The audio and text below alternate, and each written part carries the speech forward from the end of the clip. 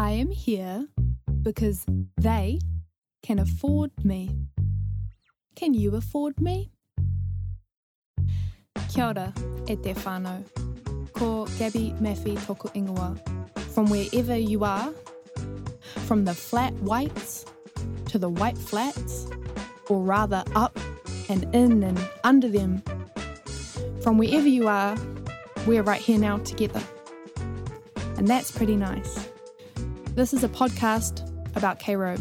What they did, our people come over and built the infrastructure of the cities and that. Once they built the infrastructure, the roads and that, they decided to split them out to South Auckland, out west. And young people come stuck in a world that we do not like, yet do not know how to change. Where I'm recording from is Tāmaki Makaurau, the land desired by many. But it feels more appropriate in this instance to call it Auckland. Oakland, land of oak, land of timber, a land of resource, land of export, land of exploit. Auckland, $9.99 a kilo, $15.99 a kilo, $16.99 a kilo. Civilized man refused to adapt himself to his environment. Instead, he adapted his environment to suit him. This message was brought by the Potters Park Kid, and he'll be DJing down at the waterfront next week. A topside grey steak and blade steak and golf steak and sequin cushions that change colour when you rub them off.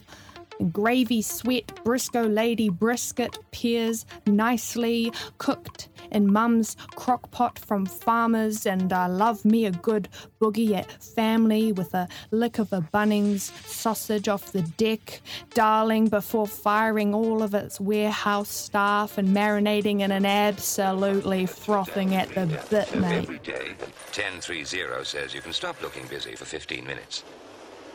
Auckland. And then you have to look busy again.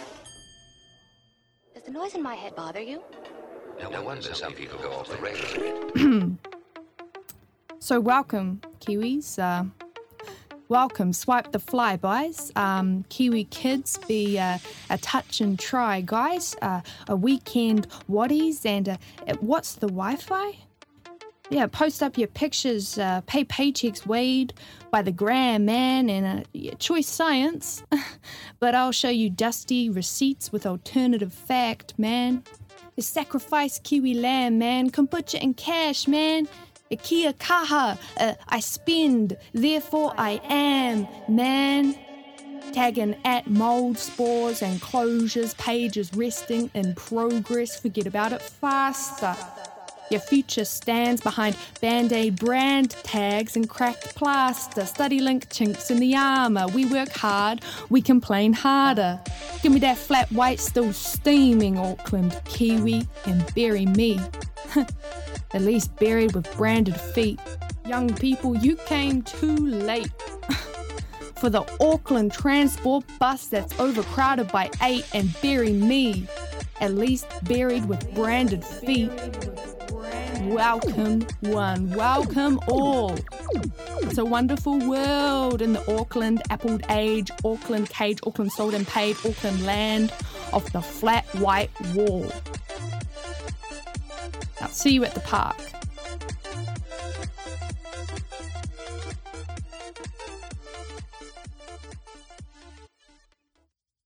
And we're back.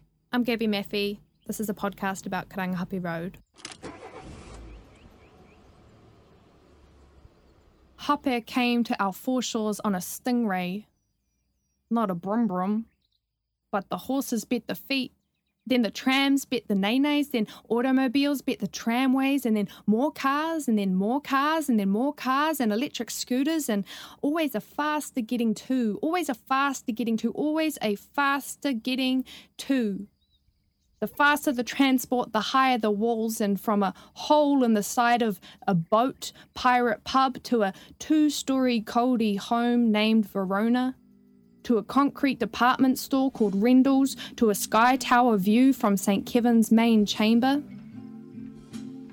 But Verona is no longer a coldy home, but a brick and plaster bar The namesake Verona is said to be inspired from a Shakespeare play. Verona is a place in Italy where supposedly Romeo and Juliet lived.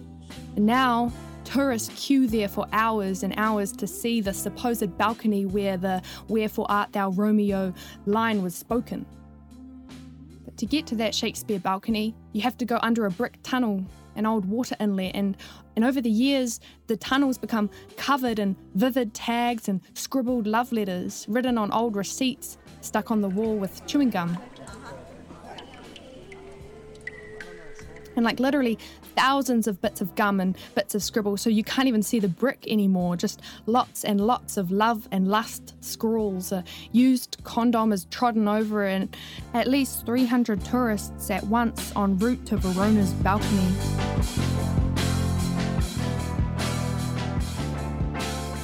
When I saw you at Verona, you sat down and I moved over.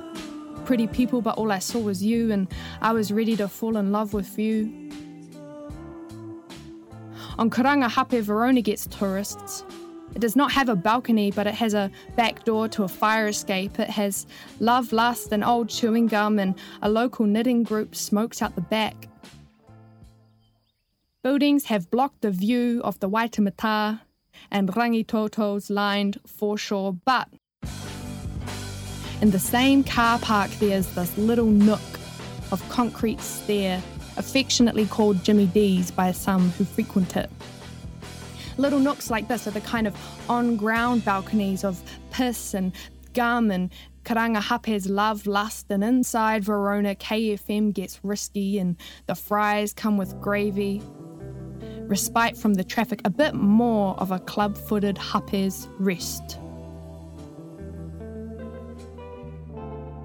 And back through the front door of Verona, the concrete and plaster building still commits to a wooden entrance. Sea creatures like stingrays and ocean swells, a portal. And inside, red, warm hues of nestled booths and a wall-sized mirror on the left wall opposite the entrance. Verona's mirror looks back at you with your own eyes.